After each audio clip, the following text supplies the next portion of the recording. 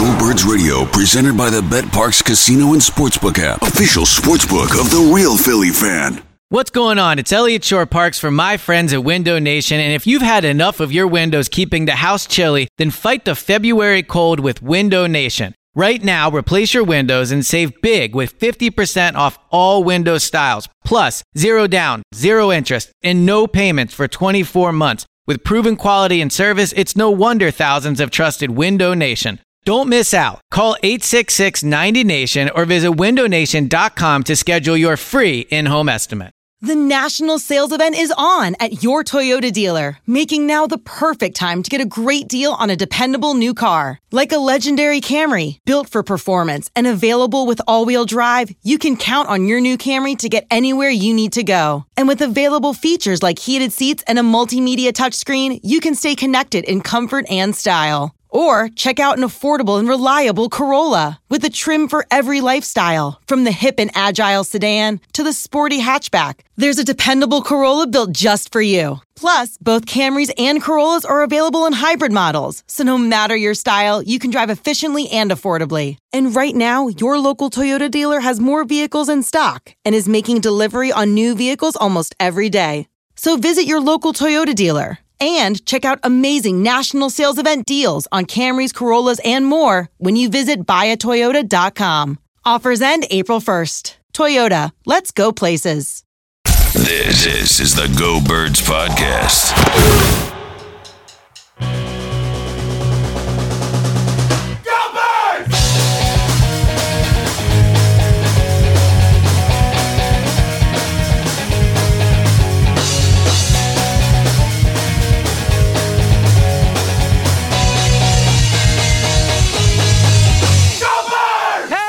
Hello, it is the Go Birds Podcast presented by Parks Casino and Sportsbook. Elliott Shore-Parks, James Seltzer with you. And obviously, we're going to be talking about an Eagles team that is in the playoff race today. A lot to get into, but I think most importantly, Elliott, we've teased it.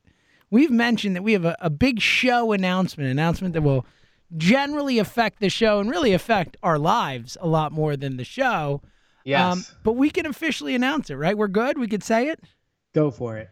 Elliott Shore-Parks is now my neighbor. Literally, like less than a minute away from my house. I like know. I have a buddy who lives like a 4-minute away walk, and I'm like, oh, it's like 2 minutes away, but it's really like 4 minutes away. You're actually less than a minute door to door. It's insane. It's unbelievable. So I'm back in the city. It's so funny. I'm so excited. Yes. The whole process of buying and selling a house has been so crazy, and I've wanted to like bring it up on the pod so many times to talk about it. I've had so many like observations and takes about the whole process, but I didn't want to like jinx it or ruin it or whatever. But I remember when we first started, we were in the studio. Me and Kristen were looking for a house, and I showed you the house. I was like, oh, we're gonna like look at this one, and you're like, that's literally around the corner from me, because I had no idea. Like I knew generally where you lived. I'd only been to your house a few times, but like. I am terrible at directions too. So I was like, pretty wild. And now here we are. Literally, I was outside a few days ago fixing my doorbell, and you were walking down the street. You're coincidentally. damn right. Walking my dogs. I was like, hey, what up, buddy? It is so great. Like, it is the best thing that's happened to me this year. I'm so excited. Well, the whole home buying process is just so wild. And obviously, we're going to get into the Eagles, but I need to not vent, but just give some a lot of stuff bottled up. I mean, it's like exactly, an unleashing of the takes. That's why. Yes. But like, Elliott was very big. Thing. Just so you know, Elliott was very big on non-jinx. Like, that was the whole thing. Yes. Elliott's like, I cannot talk about this until it's done, like flat out. And I didn't want to respected jinx your it. wishes, and here we are. Yeah. So moving from the suburbs out in Westchester back into the city. Rare move at my age, 34. A lot of people are moving out of the city into the suburbs. But we're doing the reverse. Felt like it was a good time to capitalize on the worth of the house we owned in the suburbs and then buy low in the city. Honestly, I shouldn't say low because it was, the payment's gone up. But like, Yeah, so it's exciting, and like the whole home buying process is so wild. Like it's so crazy to think how many things have to go right throughout this whole process to make it happen. Like the appraisal, the inspection, like all these things. Especially you specifically in the situation of selling one house and buying the other. It's like, because like Emily and I went from renting to buying, and that alone, there's all that stuff involved. You had the double of needing 2 sales to go through, essentially. Well, and the craziest part is, and I'm sure people listening here to the pod have either purchased a house or in the process of it or have not done it before. Like it's literally your life just out in the hands of somebody else. Like the people that were buying our house could have changed their mind at any minute.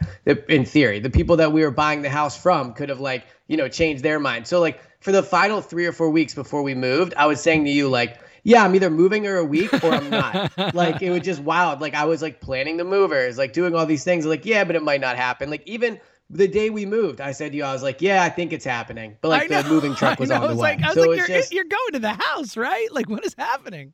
Well, I always tell people like the thing about buying a house is it's literally not done until it's done. Like it could fall apart at any moment. And like now that it's done, I'm super happy. Obviously, having you as a neighbor is going to be a lot of fun. We've got to do some like pods together, like actually in the same room. At we've one point, walked home together from work together already. It's I know lovely. We walked home from work one day. Yeah, so you came and you saw the house. So yeah, it's crazy. It's just it's a big life move, and like I said, I felt bad not talking about it on the pod for the last few weeks. Some people are probably listening like we don't care, but if you're a real one, you care about these things, and so it's been a wild few weeks slash months. And yeah, I'm excited to be back in the city. I lived in the city pretty much my whole life, moved out there because I shouldn't say because of Kristen. I wanted to move out there with Kristen, and now we're back. So it's exciting times. It's so I'm like exciting. a 5-minute drive to the stadium. I know. Well, that's that. I mean, you literally are at the stadium every day. I mean, it's such a big life change for you. And the other place you work, the studios, also in the city. I mean, just for you, perspective-wise, it is such a massive ease of life type of thing that's just awesome. And selfishly, for me, one of my best friends lives less than a minute away from me. I mean, it's so cool. It's a win-win-win.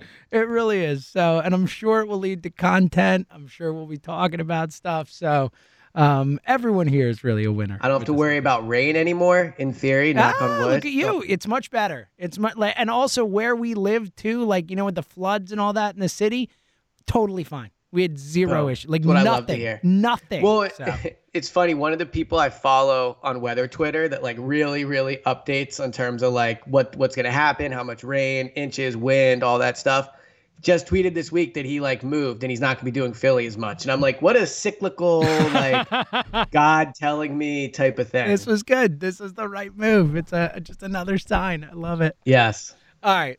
So good times all around in Philadelphia right now. I'm really excited. Seems like it's been a good week for people in Philly. It's good. I'm really happy about it, and I'm sure we'll have more to say about it as we move forward. All right, let's talk about the other really good thing in Philly because the thing that keeps going through my head, Elliot, is the Eagles are fun again. Like after as long as we went, and it feels like it was 6 years. It was really like 2 years. But it's just been so depressing. Everything about this team, the whole Carson Wentz becoming the worst quarterback in football, the Carson Wentz saga, the end of Peterson era, like just watching the Super Bowl team kind of devolve into this 4-11-1 disaster that we had last season, the hate, the animosity, all this stuff. And to be sitting here after, again, a 3-6 start at which both of us were sitting here saying, probably not the quarterback, probably not the head coach, probably not the defensive coordinator. We need to start all over. 2-5. Lost season, man. And now we're sitting here like legitimately talking playoffs. I'll get to Hurts in a sec, but just a couple days out from that game on Sunday, the dominant performance against New Orleans. How you feeling? Because I know you're pretty juiced after the game. I'm pretty juiced, and I'm still juiced. So how you feeling about the Birds before we dive into Hurts? Yeah, I mean, winning cures all, right? Like Nick Sirianni's giving a press conference and he's comparing a block Jason Kelce made to like Bobby Boy or something like that out of Varsity Blues. I've never seen Varsity Blues. Bob. Yeah, Billy Bob, yeah. And it's just, when they're losing and he says the flower analogy, everyone's ready to fire him. They're winning and he brings up a high school movie and, it's like, oh, he's got personality again, So, I just think like, look, I hate when people on Twitter say this, but I just think it's so true. Like the vibes around the team are so good right now. Just like being, and I know I'm not in the locker room, but being and seeing how they're interacting with each other, watching how they interact with each other out on the field during the game, how the sideline looks. Like, you know, their sideline was just way more animated than the Saints sideline. Like they're in a really, really good place right now. And that doesn't mean a month from now it couldn't change. But to get to this place after what they were following, to your point, that Raiders loss, like it's just fun again. Like people are happy on Twitter. The callers are happy. Like your show, on the show you do with Jody Cameron and John Ritchie, I was listening on Monday morning. The first caller compared Jalen Hurts to Tom Brady. The second one said he thinks Eagles are going to the Super Bowl. So like, and that's the fun part of this, you know, like, yeah, look, Jalen Hurts, probably not Tom Brady. He's a better runner. So, you know, that's one difference, but and the Eagles probably aren't going to the Super Bowl, but who knows? So it's like, it's just fun. Just the NFC Championship game. Come on, guys, let's keep it real. Yeah. Yeah. And I think like too, you know, that's one thing I've learned like covering this team for a while. Like I know, as you know, like a quote unquote, like reporter, like, you know, analyst, whatever you want to call it, like you're not supposed to care if they win or not. But we talked about this prior to week one. Like it's just more fun when they're winning. It's more fun for everybody involved. Like no one likes fighting about Howie Roseman. No one likes, you know, going over all the missed draft picks. Like it's just a more enjoyable experience when you're able to be like, you know, Dickerson guy, like Kenny Gainwell, look at Mailata, like it's more fun when they win. And they're winning right now, and it's not just that they're winning right now. They're a likable team. Like Jalen Hurts is a likable guy. Nick Sirianni, when he's winning, obviously, he's a, you know, like a very magnetic personality, right? Like Devontae Smith has been exciting. So it's a fun time to be covering the team. And look, we'll talk about the Giants, but it could not be more polar opposite of what's going on with the Giants. And when you think about how these two seasons kind of began, the Giants were being discussed as like, oh, maybe they'll win the division. And the Eagles were, they'll probably be in fourth place / like number one pick type status. And look at the difference between the two. So I think overall fans should be really excited about where the team is at. And I think they should feel good about the direction of the team, which is definitely not something I would have said. And I've been more optimistic than most, but definitely not something I would have said a month ago. Yeah, no, I obviously I wouldn't have said it either. And, you know, I think, you know, I'm not, you know, set on the long term, like this team is set for the next 5 years yet, but I'm certainly in the moment, like the way they're winning is sustainable and you can see it and they have an identity. And look, to your point about that, and I think, you know, their identity right now is the best running team in football. It's the best run blocking line in football. It's beating guys up. But Nick Sirianni finally, you know, was asked earlier in the season about identity, had a horrible answer, didn't really have an answer, all that, but talked about it again this week and talked about how he thinks the identity is what you just talked about, the connectivity between the team, the fact that they really like each other, the fact that it's a cohesive group. And look, I think that matters. You know, I've always thought that matters. We've talked about, you know, I've said that a million times on this pod, that I think that kind of stuff does matter. You know, I think that caring about the guy next to you matters. I think, you know, working hard for someone else matters. You know, caring about everyone on the field, working together, all that stuff, all matters. I really believe it matters in this sport. So, you know, I think I appreciate it. And I don't know if it's, you know, again, it's one of those things where you saw them lose and they stayed together, and that makes you think that it's more sustainable than just, oh, they're winning now and everyone's happy type of thing. And I think it matters especially coming out of what they were in, right? Like the fact that it was so ugly, the fact that, you know, people were really mad at Sirianni, the fact that, you know, look, when Gardner Minshew, when they traded Joe Flacco and I landed from, I guess it was Vegas probably, right? And I was like, oh, well, that's that. Like, they're getting ready to put in Gardner. Like, that feels like forever ago. So I think the fact that it didn't start off hot right away, because, like, you know, two things teams have to do is they have to learn how to get through adversity, and they have to learn how to become consistent. The Eagles have shown they can get through adversity. Like, Nick Sirianni has shown that he can lead his way through adversity. And like the next time there is adversity, it'll be easier for this team because they will have been through it. They will have known that they can do it. They will have a better connection with Sirianni and all those things. So yeah, I mean, I think it was ugly, right? And but now that they've made their way out of it, I think it's that much more rewarding to watch this team play. And look, you said you don't know if they're set up for 5 years, and nobody knows, right? Because 5 years ago, we would have never guessed they were going to win the Super Bowl with Nick Foles and then fire Doug and trade Carson, right? Like, that was 5 years ago. Like, none of that had happened before. So 5 years is an eternity in the NFL. But I think that you can feel good that, like, wherever this season ends up, I think going into next season, there will be legitimate reason to think, okay, the Eagles can compete for the division. And I know that's looking ahead, and you know, we'll have those talks obviously a lot. But, like, they've shown enough this year where they have to add this offseason, but they're not a team that like is going to take 2 or 3 years to rebuild. Like I think they can be competitive, like seriously competitive for the division next year, even if the Cowboys are good. So I think that's been one positive of this last month of football. Yeah, well, it's a question of how you look at windows, and it's the idea that look, and we're going to get into Hurts in just a sec, but I think we could both agree Jalen Hurts is the starting quarterback next year. I think very likely at the least, and that's without Carson Wentz's contract on the books anymore. All of a sudden, you've got a quarterback on a rookie deal, a second round deal, a cheap ass quarterback. Yes. And you can build around him, and then maybe you got a nice little 2-year window, and you figure it out from there and whatever. It is an interesting thought, and we will get into those conversations more. Well, let me ask you about the window thing really quick, because I think that's an important discussion right now with the team and kind of leading into Jalen Hurts. Like, in your mind, like, what is a window in the NFL? Like, is it like, is your franchise guy, like, what do you have to see from him to know that he's that guy? Like, it's a bit of a vague question, but I think you probably know what I'm getting at. Like, how do you define, like, a window in the NFL in terms of, win now, those type of things? Like, where would you put the Eagles are at? How far in advance do you think you should really look in the NFL when you're talking about confidence in a team or building? Like, I don't think there's it's a vague question. Yeah. Well, I just don't think there's a specific answer. I think it's all relative. Like if you have Justin Herbert, you're saying, all right, our window's the next 15 years with this guy. And it probably won't play out that way. As we've seen, Carson Wentz, Jared Goff. I mean, there's so many guys who are you go into that saying, all right, this is our guy for the next 10 years. So I think it's hard to answer that because teams look at windows differently. I think from a roster perspective, and Hurts is the key to it, and we'll get into him in a sec, that I want to discuss how he plays into this because he is ultimately the biggest factor in this.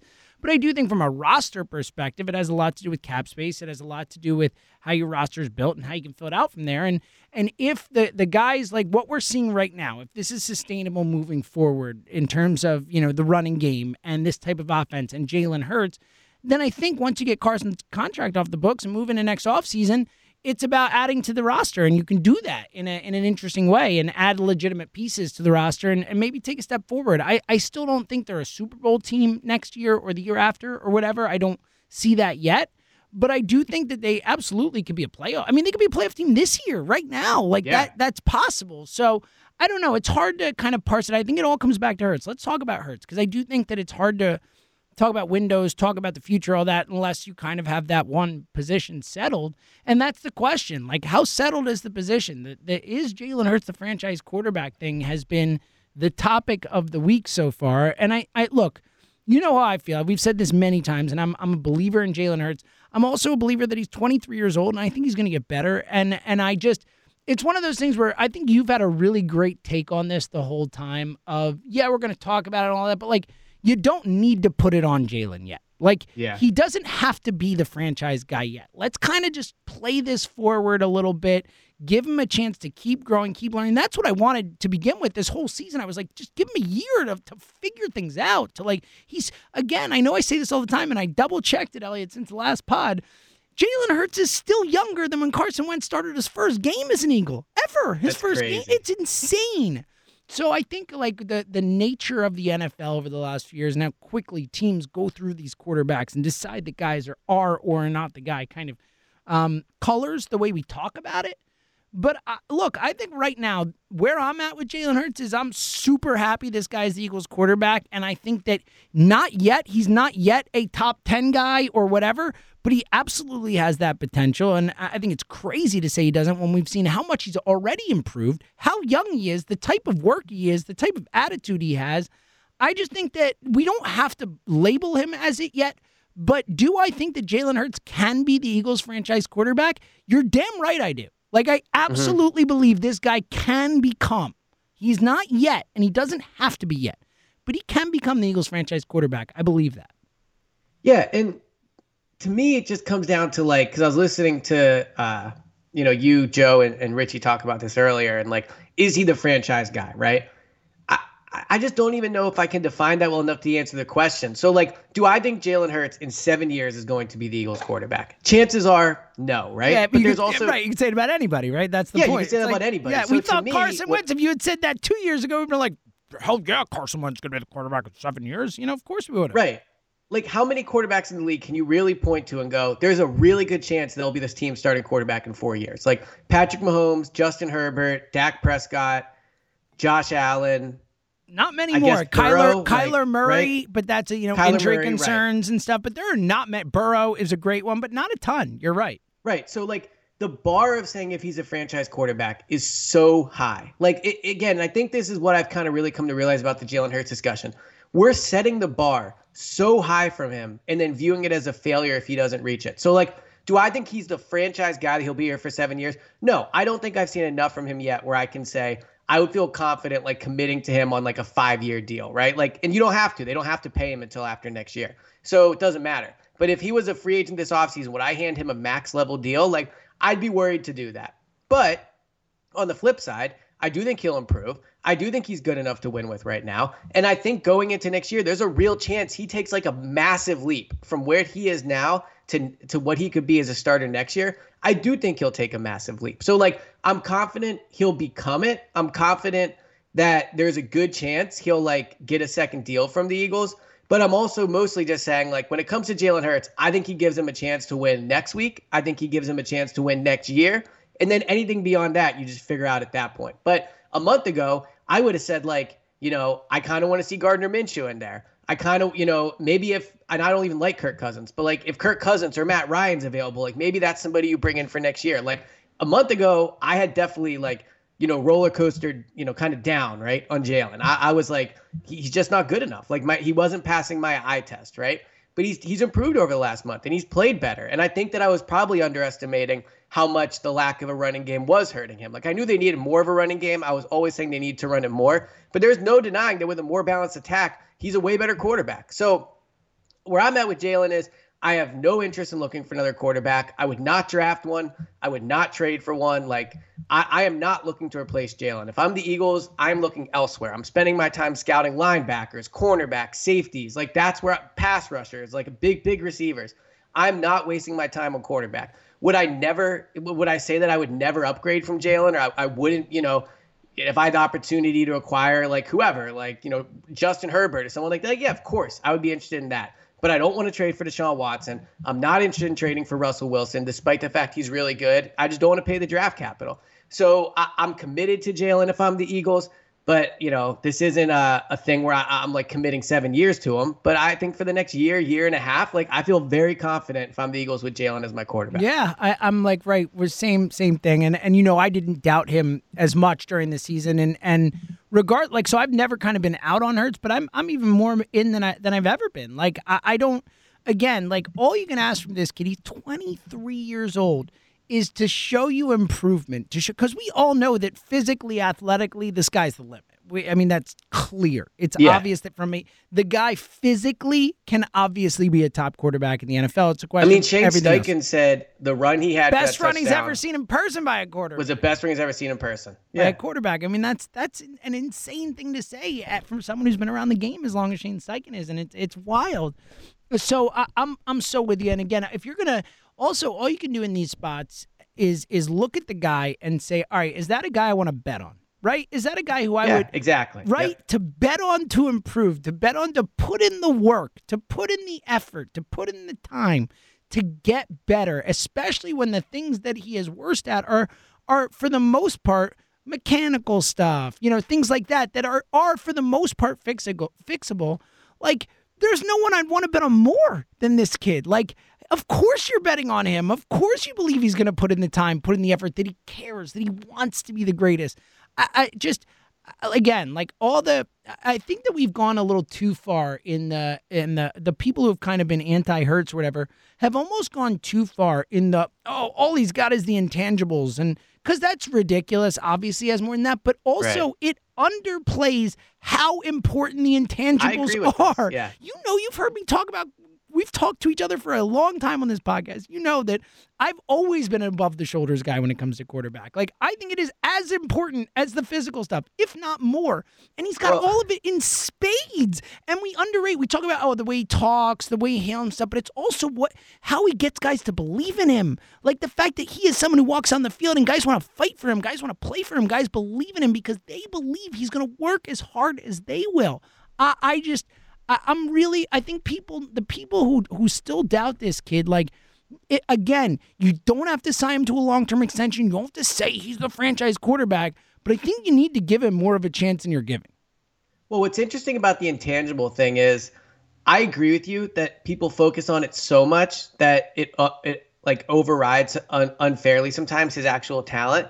But then when I say that, I think I'm kind of undervaluing the intangibles because to your point, like, people hate when we compare him to Carson, but Carson was the last guy. So just like get over it. That's who he's going to be compared to, right? Well said. Yeah, like just get over it. So, but like with Carson, my thing was never, oh, he's not talented. Like he clearly has talent.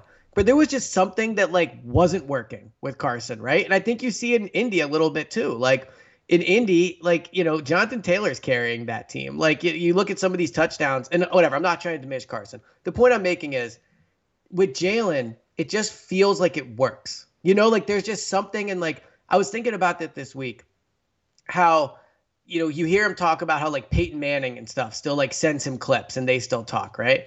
And I think there's something to be said for like who wants to surround themselves with Jalen. Like you look at like Nick Saban, I know he benched him for the one game. Like Nick Saban recruited him and made him the starter. Lincoln Riley really wanted him. You look at all the people he works with in the offseason, right? His agent that he has is like a high-powered agent that has like elite level players, right? Peyton Manning's talking to him. Again, like I just feel like people in the football world like respect Jalen. And look, he has to improve in some ways, and we're really like gassing him up right now. But it's fun, so we'll keep doing it. But you are right. Like we're not saying that he does not still have flaws. He clearly does. Like we have talked about the arm and the accuracy and things many times. That's still there. The pocket presence, the staying in the pocket, the processing. He's still not where he needs to be. But go on. Well, I was just saying.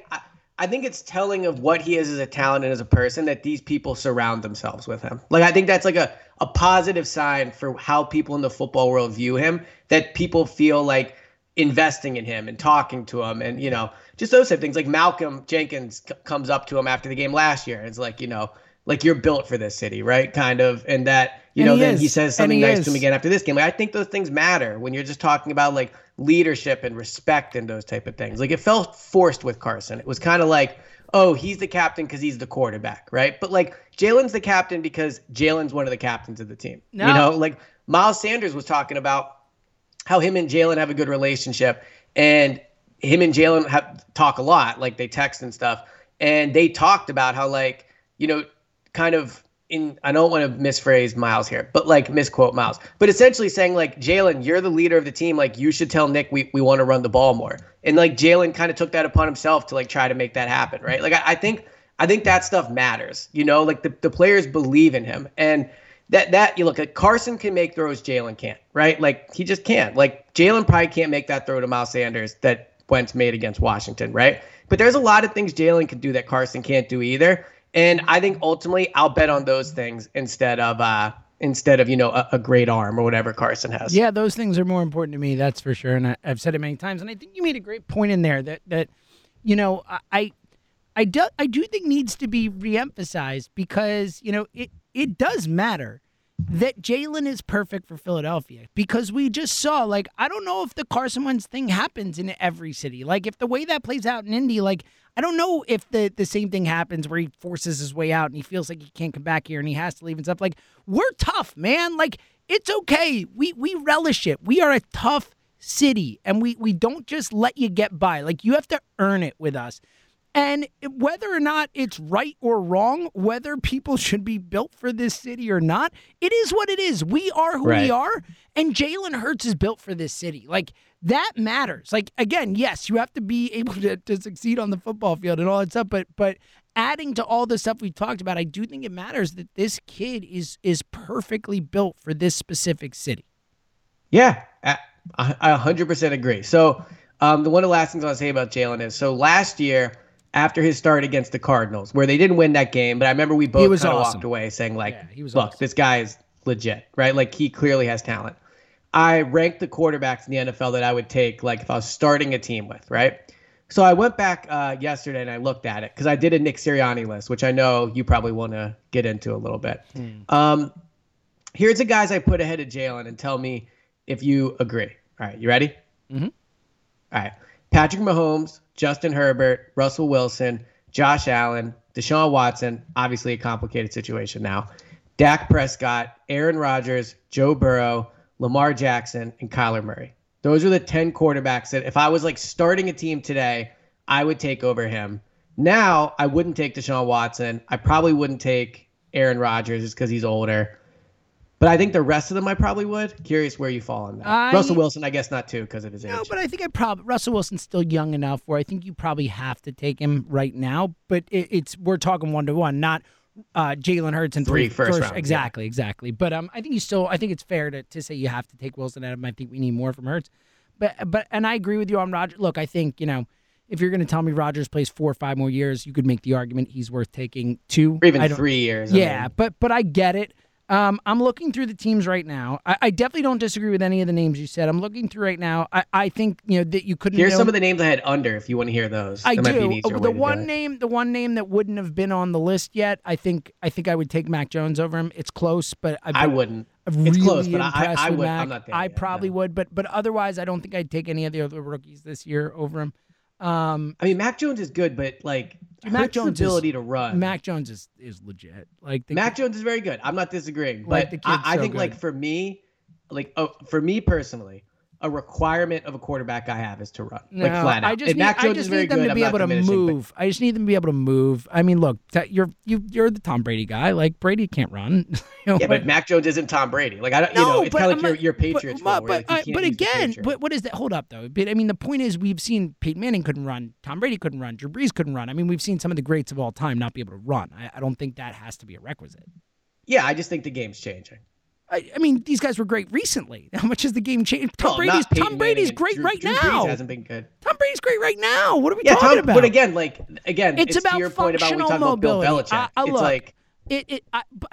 But honestly, I mean, think about it. How many have won the Super Bowl? I mean, I think you're going a little far with this. I don't disagree that I would prefer it, but I don't think it has to be a requisite. You can't have someone who can't move in the pocket, can't get away from pressure. I don't need someone who can run like the wind, But what I'm saying is, and I'm not even completely disagreeing with you, but Mac Jones to me is not a good enough talent where I'm willing to give up the running. I like Mac Jones and all those things. You're higher on him than I am right now. I would take a pocket passer. I'm just saying if it's between Mac Jones and Jalen Hurts. I mean, I think if they did that draft again, Mac Jones is the first pick in the draft. I agree. Yeah. So you're saying if they did that draft, you would take Jalen Hurts as the first pick in that draft? Well, they're not in the same draft, but right. But that's the point you're saying. That's essentially what you're saying. Yes. Yes. If last year's quarterbacks and then Jalen Hurts were in there, my order would be Jalen, Justin Fields, Mac Jones. Oh, see, I would go Mac 1, Jalen 2, Trevor Lawrence 3, Justin Fields 4. I'm not big on Trevor, but I could be wrong about that. Yeah, it's still too early. I mean, Trevor's closer to Mac than he is to Fields for me. I don't know, and I like Fields situation. too. I like Fields too. I think Hurts. I just think Hurts is really good. I just think it's you could argue, and again, it's hard to pick with these young guys because they're young and they're on. It's the same type of situation as Hurts. Right. But I would take Mac if I had to. I would take Mac Jones. Yeah, and I'm not down on Mac. I'm just I would go Jalen, but I think it's close. It's definitely close. All right. So who else did you have behind? So then I had Matthew Stafford, who is better probably, but again, he's a little better. older. He's better. Closer. You got to say he's better right now. He's better. So I had Jared Goff, which I ranked him too high. Clearly he sucks. Kirk Cousins, Tom Brady because of the age, Daniel Jones, Baker Mayfield, Tua, and then at this point they're all just Stafford. I think you have to put Stafford ahead of him, but it's close. I can make that argument. Because Stafford's not that old. He's only 30. I got a Daniel Jones take when we talk about the Jones. Okay, so we'll get to that in a sec. So anyway, that I think kind of long and short of it is we're both really excited about Jalen Hurts. You don't have to make any grandiose proclamations, but we're both very optimistic about his future and about his chance to be the guy here in Philly. Which again, do you want to do the Sirianni list, or is that going to be too easy? As we talked about, would be the best possible thing. It's a little listy. Let's get back to the Sirianni list quickly. For those again who listen to the show, you probably already done this, but download the Park Sportsbook app. We've been having so much fun this season, and not winning enough, but winning. No. But the app is so much fun. It's easy to use. It's intuitive. It's safe and secure. And it's just fun to watch these games and have action on them, whether it's basketball, whether it's football. We are both coming off winning some baseball futures. It's just fun. It's just fun. That's the best pitch I can sell you on why the Park Sportsbook app is worth your time. It just makes everything so much more fun. I love to watch sports. It's way more fun when I actually care about a game between, Tennessee and Houston. I couldn't care less. Oh, got some money on it. Go to Houston. It's just, it really changes the way you watch these games. It's the best.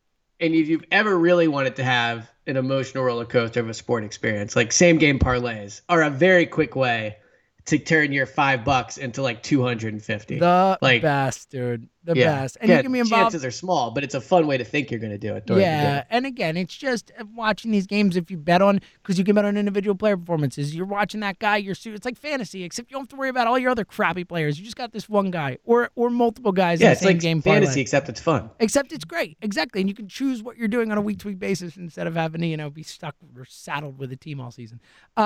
And again, it's just, fun is the word. Just like the Eagles are fun again, gambling on sports is fun, and the Parx Sportsbook's app the way to do it. And here's the deal. If you are one of the few listening to this show who's not signed up yet, sign up now. Get your first bet risk-free up to $500. A $500 risk-free bet. Just download the app or click parxcasino.com/PA and use our promo code GOBIRDS. That's GOBIRDS to get your risk-free bet.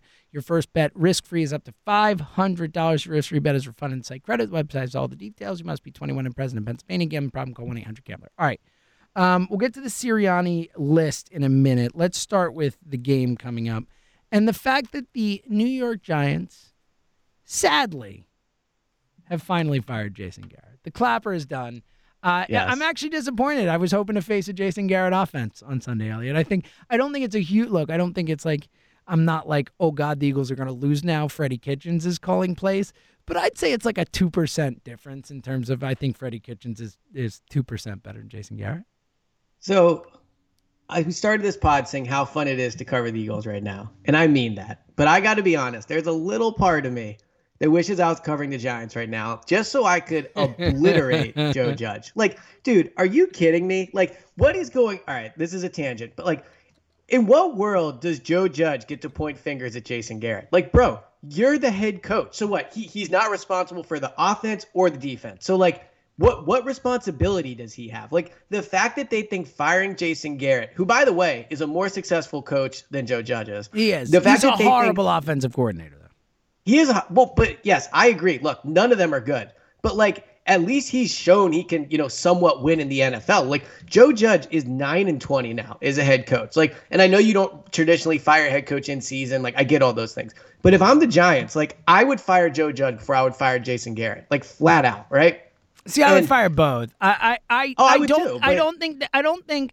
Look, I agree with what you're saying. Like, I think Joe Judge is the ultimate culprit. But Jason Garrett was awful. Like, he deserved to be fired. I mean, Kenny Golladay had one catch last night. Like, Kenny Golladay, they paid, $18 million a year for or whatever, and he's not even on the field half the time. They can't get the ball to him. They don't design anything for him. I mean, it is bad. It is a disastrous offense. So I agree with you. Joe Judge should be fired, but Jason Garrett is no better. Jason Garrett is just as bad at his job as Joe Judge is. Yes, and we're talking about guys that are both bad, so I'm not like gonna cape for one or the other. I'm just saying if I had to pick one, I would pick Jason Garrett over Joe Judge. Like, if I had to pick one as my head coach, I would take Jason Garrett. As my head coach, maybe, but if I had to pick Joe Judge as a head coach or Jason Garrett as an offensive coordinator, I'm just folding my team. I can't pick you. Yes, you're not winning. But that's my ultimate thing with the Giants. And I don't know why, for some reason it gets under my skin that Joe Judge gets to like point fingers and fire somebody else. Like, if I'm Jason Garrett, I'm sitting in the office and be like, are you kidding me, bro? Like, you're firing me? Like, you're a disaster of a head coach, and I'm the one that's taking the fall for this. I mean, and it's not surprising, though. I mean, that's what coaches do. I think basically this was saying, like, hey, we'll fire you if you don't fire Garrett, probably. Right. I don't know. I love the indignance from you. I love this. I love you being like, earmuffs. 1, 2, 3. Fucking Joe Judge doesn't get to choose his own fate. Seriously, like, that's my biggest takeaway. I'm like texting all my friends that cover the Giants, and they're probably like, bro, stop talking to me about this. Like, I just like, for some reason, I'm like, what is going on? And I think what aggravates me the most about this is Joe Judge does the whole like holier than thou thing last year when the Eagles sat their starters, and they do like like, I'm never going to do that. Like, blah, blah, blah, blah, blah. Like, Joe, like, if you would just be an irrelevant bad head coach, like, I wouldn't really care. But the fact that you tried to act like holier than thou and you do the whole like tough thing in training camp and like, oh, wow, look, blah, blah, blah. Like, dude, you're a trash head coach. Like, he is, if he like, Dude, if he was Eagles head coach, I would write every single day they should fire him. Like, I think the Giants are not going to win a single thing with him as head coach. They might beat the Eagles this week because it's one game. Like, who knows? But ultimately, they are never going to win with Joe Judge as the head coach. And I think Eagles fans who have felt like, down about Sirianni or like the team's a disaster and all that, like, it could be way worse. Like, go 90 miles up the turnpike. The Giants are like a real disaster. They're going to win double-digit games for the 5th year in a row. Lose double-digit games. Yes, I agree. You said win. Yes, yes. Not win. They have the worst record in football over the last 5 years. I think they're like 20-51 or something like that. Yeah, 21-53. Yeah, and look, you and I have been very consistent on this. Even me, even in my darkest of hating Howie days, I never said he was worse than David Gettleman because I couldn't go there because David Gettleman is the worst general manager I've ever seen. And at no point have I ever thought Joe Judge was good. We both railed on Joe Judge. It was a horrible hire when they made it. His opening press conference, all that crap he said, we're like, this guy's a loser, like a flat-out loser. And it's proven true. Like, Joe Judge is a loser. Jason Garrett's a loser. The whole thing is just Loserville, USA. It's fantastic. Keep it going. Give David Gettleman a contract extension. Don't ever let that guy out of the building. It is interesting that you brought something up, and it's a good way to segue into the game, because I hadn't thought about it till you just said it, Elliot, but because it is so far removed. Like, when we go back and think about all the things that have happened since, we had Doug getting fired, we had the Carson trade, we had the Hurts. There's been so many things, Sirianni, the million Sirianni things, but like, this is the first game with the Eagles and Giants since the whole Tankgate thing. Like, since the Giants coming out and talking crap and Joe Judge, I would never, Mr. Holier than thou guy. It is there. I forgot about that angle to it. I think it's because the Giants are such a joke and it's hard to take them seriously in any way, shape, or form. I totally forgot. Like, Giants coming in angry, Elliot. Yeah. And look, I think like the division games late in the year are fun in the way that it allows ground to be made up and it makes them all super important. So it's not a completely flawed plan, but it would have been fun if this was like week one. Totally. Like both we teams said it. Remember like, before the schedule came out, we're like, the NFL missed an opportunity. It should have been week one. Yeah. So it probably won't even get talked about, like, because again, Doug's gone. Like, there's all those things, but like the Giants are just like, earmuffs. We said what our expression was on the Giants this year. Earmuffs. 3, 2, 1. Like, fuck out of here with the Giants. Like just this whole idea that they were going to be contenders was always the biggest joke on the face of the planet. I think you picked them to finish last in the division. I did. You were down on the Eagles. So like, I was as down on the Eagles as most coming into the year, and I still thought the Giants were worse. So here's my Daniel Jones take. You ready? Oh, yeah. Real quick. Let's remind everyone that one of the people on this pod has been saying Daniel Jones is trash and has never wavered. Right. Someone else wavered. Your opinion, sir?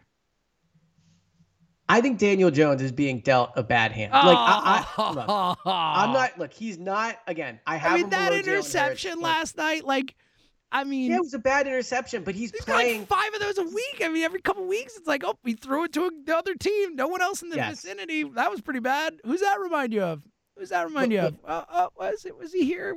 I would take Daniel Jones over Carson. Oh, but I would not. And you know where I'm at with Carson. Dude, here's my thing with Daniel Jones. I'd rather have Carson Wentz than Daniel Jones. How about that? That's a statement. Daniel Jones has talent. He just makes bad decisions. But also, like, he plays for a terrible coordinator, a terrible head coach, behind a terrible offensive line. Like, I don't think any quarterback could succeed in that. And the other thing I would say is, and to get back to the Joe Judge finger pointing, he has good skill players, Daniel Jones. Like, legit good skill players. He does, but he is a terrible... Well, he has Kenny Golladay. Like, Saquon's kind of cooked. I think the rookie receiver they have, whose name's escaping me right now. Kadarius Toney.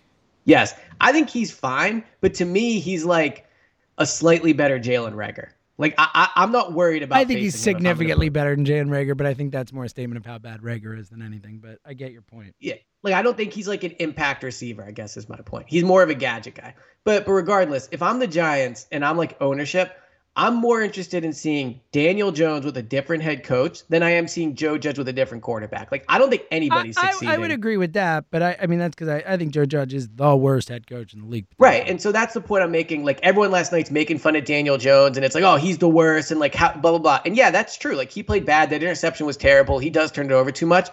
But, like, you can't overlook the situation he's playing in. And none of them are good at their job. But if you put Gettleman, Judge, and Daniel Jones, like, and you rank them among, like, where they rank in their professions, like Daniel Jones is the best of the three, in my opinion. Wait, of which three? Say it again. Head coach, quarterback, GM. Yeah, but again, I think that's a very, very small amount of praise when I mean, the GM... Yeah, it's not a lot of praise. The GM is flat out the worst in the sport. Like, the worst in the sport. Only worst head coach than Joe Judge is probably Urban Meyer. And at least he's accomplished things in coaching. I mean, David Culley might be worse. I don't know. It's really hard to get... man. He had them beating the... yeah, I know. He's had some bad moments, though, like that, the not... taking the penalty that would have made it fourth down. I mean, he's had a few of those. Like, who knows? I just don't know with David Culley. But look, I'm with you. Joe Judge is bottom 3, bottom 4, without a doubt for me. I might be one. I actually, honestly, I think I would take Urban Meyer over him. I think I would. I was debating that. I couldn't decide. I mean, at least Urban Meyer's won at some level. I mean, I think Urban Meyer's a disaster in the NFL, but at least, like, you can believe there is a football genius in there. Like, Joe Judge is just a blowhard. Like, he's like all the bad parts of Bill Belichick and none of the good. Who would you rather be your head coach, Jonathan Gannon or Joe Judge? Jonathan Gannon, Elliot. Oh, I love it. So I have the interim head coach for the Raiders. I'd rather have Michael Clay as a Joe Judge. What is he, like, 28? I would take Dan Campbell over Joe Judge. Oh, yes. I'd take Matt Nagy. I'd take Vic Fangio. Like, there's a lot of coaches I would take over him. Yeah, I'm really with you, man. I think he's an embarrassment, especially like we've talked about, the way he carries himself and the way he acts. I think he's an embarrassment. Like, he really is. Now, like, Urban's Mr. an embarrassment too, though. Well, in different ways, yes. But Mr. Tough Guy Joe Judge is such a joke. You realize this whole segment means Eagles are definitely losing on Sunday. Well, I was about to say it's making me a little nervous. I think we should talk about. Here's what I'll say: Eagles-Giants games are always close. Doesn't matter who's good, who's bad. We've seen it so many. Again, let's all remember the Super Bowl year. It took a 61-yard kick by Jake Elliott to beat the Giants. They won the Super Bowl that year. The Eagles. So, and granted, that was when they started rolling and all that. But even still, like, Eagles-Giants games are always close. I'm not taking it for granted. But I do think the Eagles, particularly right now, are just a way better football team, and they know who they are, and they do things a lot better. Like, we were talking last week about should the Eagles be expected to win that game against the Saints, and I thought that was unfair. That I thought they were going to win, as we all remember. I predicted they would win. I was confident going in, but I didn't think that it was fair to say they should be expected to win the game. Yep. They should be expected to win this game. Like, I agree. We're there. Like, you should expect the Eagles to go into MetLife Stadium this weekend and beat the Giants. Flat out. Well, I think for the test this week isn't the Giants. The test this week is, like, showing you can be consistent, learning how to win games you're supposed to win. Right, like, which is the Giants are terrible. Yeah, but, like, that's the test. If they lose, it won't be because, like, the Giants are better and actually maybe Joe Judge is no, it'll just be because, like, the Eagles have been hot and, like, they cooled off for a week. Yeah, I think the Eagles are better than the Giants regardless of the outcome on Sunday. But, you need to go in and handle business. And we're going to see if they can do that, especially, like you said, consistency, winning a few in a row and all that. All right, Nick Sirianni list. Do you want to get into it? I don't want to force it upon you if you're not. Just bring it on. If you want to fight about it, that's fine. So this is the one you tweeted. Did you tweet this or did you text it to me? Because is this the same one I definitely tweeted it. Okay, so you tweeted it. I think I texted you. I think I saw your tweet. Yes, you texted me about and I was like, Elliot, no. Right. Okay, so let me go through the list. Here's the premise of the list. If I was hiring a head coach to start my team, like, this is the order in which I would hire. So age is somewhat taken into consideration, but with head coaches, it doesn't really matter. But, like, and then also resume, right? So some guys have proven failed resumes, so I'm not interested in them. So I would take upside over them. So here was my rankings. I put Bill Belichick 1, even though deep in my heart, I would take Andy 1, but I think you have to put Belichick 1. So Belichick. Yes. What? Belichick is 1. Yes. End of discussion. Yes.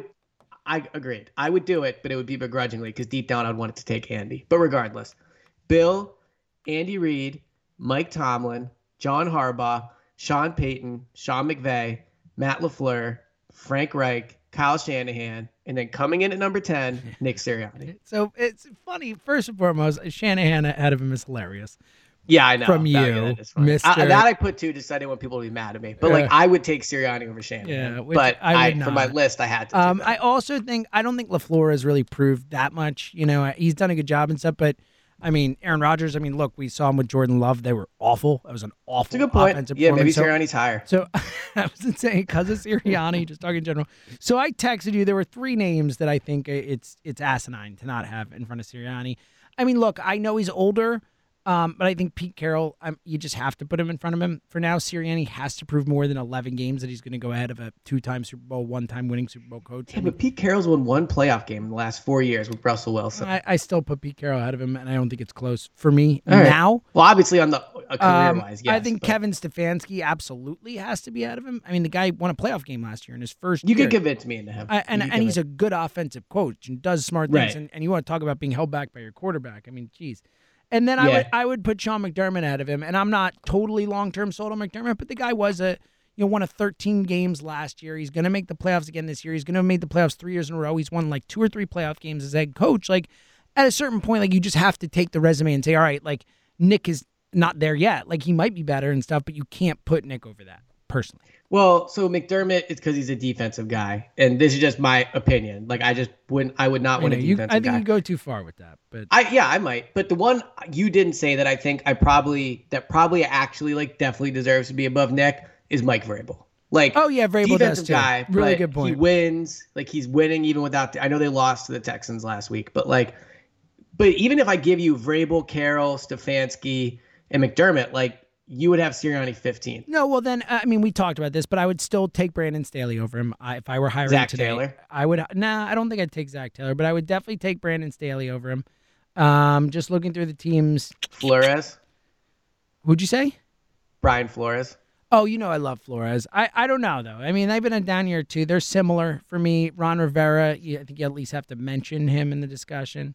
Defensive guy. I know you wouldn't. I'm just going through. I don't like Cliff, but he's probably going to win Coach of the Year this year, so I don't know. I guess he needs to be mentioned. I like Matt Rule still. I would probably take Matt Rule over Sirianni, but it's close. The point is, for me, Sirianni's a lot closer, but I still need to see more. I mean, again. Yeah, you're betting on upside. Well, and again, also, like 4 weeks ago, I was ready to fire Nick Sirianni after a year. And I've changed, and I'm not doing that and all that and stuff, but I still, especially because, again, we're giving Nick all this credit, but it is the thing that everyone in the freaking city knew he should be doing. It's not like he had some, revelation and completely change everything. It was like, oh, crap, I should run the ball. That's a good idea. And then, oh, God. And he gets credit. Again, I have given him credit for it, but it's not like it's all the credit in the world. It's not like, oh, he's a top coach now. He still has a lot to prove. Yeah, he does.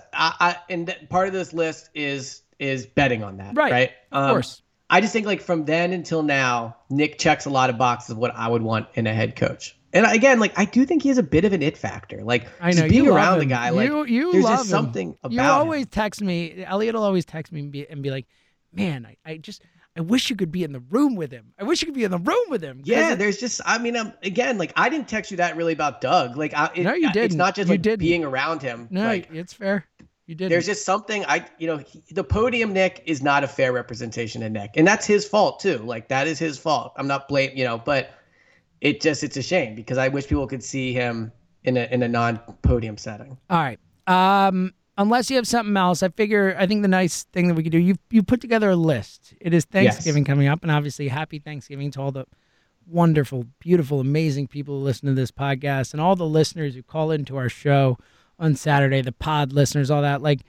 We love you with all our hearts. I can't say it any better. There's no podcast without you. There's no radio show without you. We do it because of you and for you, and we are eternally grateful. The thing that I'm most thankful for right now is all of you. But Elliot has gone a step further and has given me 5 reasons he's thankful about the Philadelphia Eagles. Elliot, I can't think of a better way to head into the Thanksgiving break than your list of what you're thankful for with the Philadelphia Eagles. Well, and then we can finally just get to Christmas, So, okay. You're such a jerk.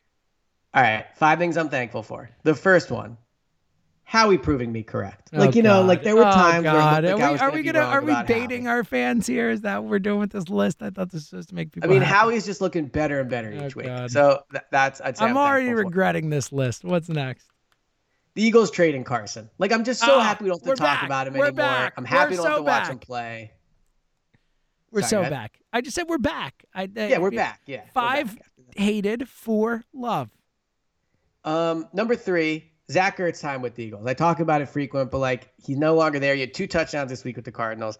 I'm happy I got the chance to cover his career. I'm thankful that like I got to watch his whole career here. And Goddard's awesome. He killed it last week. I think we're getting ready to watch another pretty like very successful career. But Zach Ertz's career is definitely something when I think about this season so far that I'm thankful that I got a chance to cover. I love that. 100% with you. Other one, we talked about this already a little bit, but I'm loving the Giants dumpster fire. Like, it got me worked up. Like I said, like I am thankful the Giants are a dumpster fire. Too. It's tremendous content to watch from afar. The Joe Judge thing's hilarious. Like all those things. And I was thinking about this, how like for you, like Dallas sucks, right?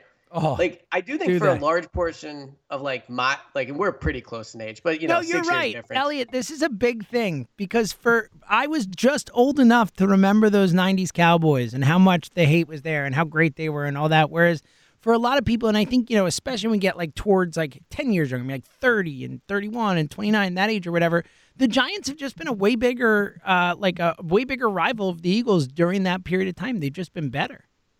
Yeah. Yeah, so I think watching them burn has been amazing. And then, of course, number one, got to be thankful for you, buddy. You're my new neighbor. We do the pod together. Get to talk about the Eagles with you, all those good things. Many rooftop drinks in the future. Oh, I'm so excited. I'm so excited for the rooftop drinks. Yes. So to all the fans that listen, I don't want to say fans, all the listeners, obviously very thankful. And I'm thankful I get to do the pod with you, buddy. Me too, man. I couldn't agree more. It's just cool. I mean, it's fun because, like, we kind of got thrown together pod-wise. Like, you got hired here and whatever, but it's pretty cool that we ended up being best friends. Like, that actually, it worked out. Couldn't have worked out better. I know. It really did work out. And now you're my neighbor, and it's just, it's really awesome. And again, just to thank you to everyone who listens to us just, yap at each other. It's very humbling for us. Should we make a pick or no? Sure, yeah. And we'll be back Saturday, Parks Picks Pod. Saturday show on WIP 1 to 3 Thanksgiving weekend. We will be on the air, so check us out then. Call in and let's make a pick. I feel pretty good about it. I'm taking the Birds. They're better than the Giants. So it's 3.5, I think. Don't care. I know. I always say, close games, whatever. It is 3. Yeah, I will take them to cover. I'll take them to win. I think they're riding something right now. And to be fair, like they have again, as we talked about, for the most part, other than the Carolina games, when they win, they win.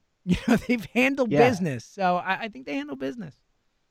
I do think, too, like, in all seriousness, the Garrett thing, it's a bit of a wild card just because you don't know what is much to expect. But I also think, like, their team's in disarray. Like, their offensive coach is not going to be there, right? So, like, it's going to be a new signal caller, all those things. Like, just getting used to them, I think, benefits the Eagles. The defense, like, I think they're 26th in the league against the run. So they're not good. They're not good against the run. So the Eagles should be able to run. The Eagles should be able to run it. So I think the Eagles win, to your point. They beat teams they're supposed to, and they do it pretty convincingly, like outside of Carolina, which they really weren't supposed to beat. But, those type of teams, they win.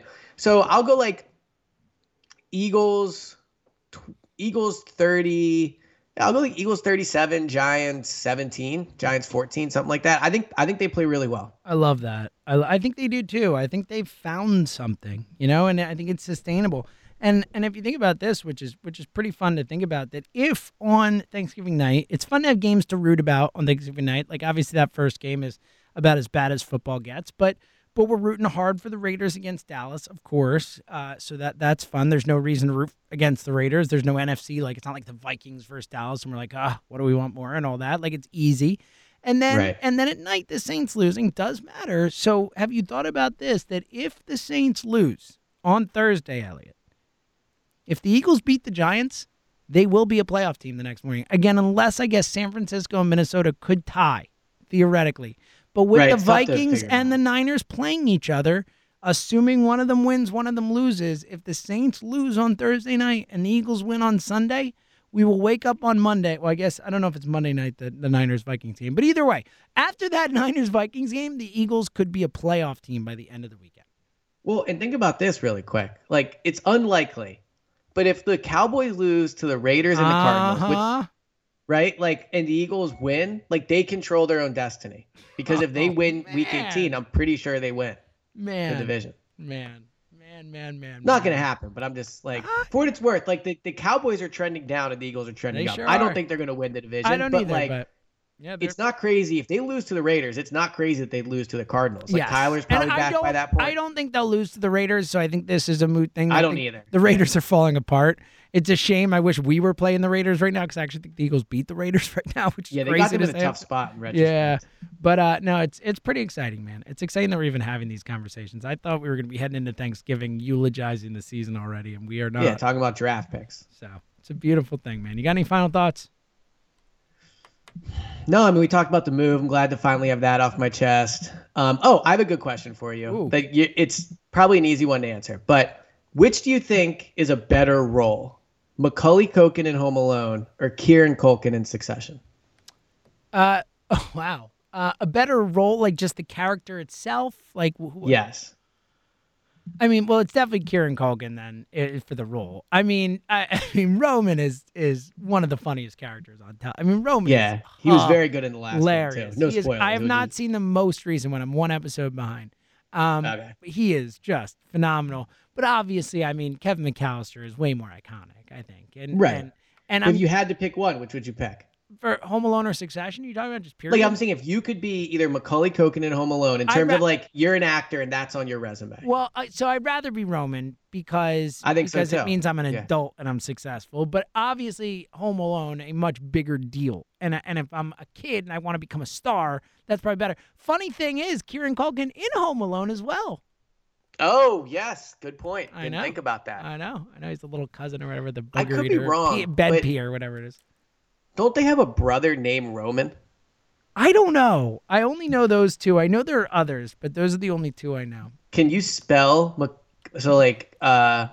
you spell Culkin? Yeah, well, the Culkin's the easy one. That's the Culkin part. Macaulay. Oh, yes, the Macaulay one is tough. Macaulay, I think it's an MAC. That's the only. I think is it MAC or just MC? I think it's MACAULEY, but I can't remember if there's an that A. Was it. Is that it? Oh, look at that. So they have a brother. I'm a good speller. I'm Rory. a solid speller. Rory. You are. Yes. Rory Culkin. Yeah, I love you're about to go Macaulay. Looking at his picture here, he's got some wide open eyes. I mean, it is pretty crazy that when you talk about the Culkins that in the year 2021 that Kieran is absolutely the more famous Culkin now, which is pretty crazy because who's had a more successful combined career, the Culkins or the Mary-Kate and Ashley Olsen twins? Well, because they have the sister now that's also in that stuff. Well, it's definitely the Olsens. I mean, they're billionaires or whatever, like 100 millionaires or whatever. They did amazing. I don't get how they are though. Well, I guess they started a clothing company or whatever. It's through clothing and stuff. But also, I mean, Elizabeth Olsen is the most famous of all the people we're talking about. So if we're really going to go with that, like, I mean, she's Wanda from WandaVision. I mean, she's like a right. But the Marvel Olsen twins are probably the most popular and famous of everyone we've discussed.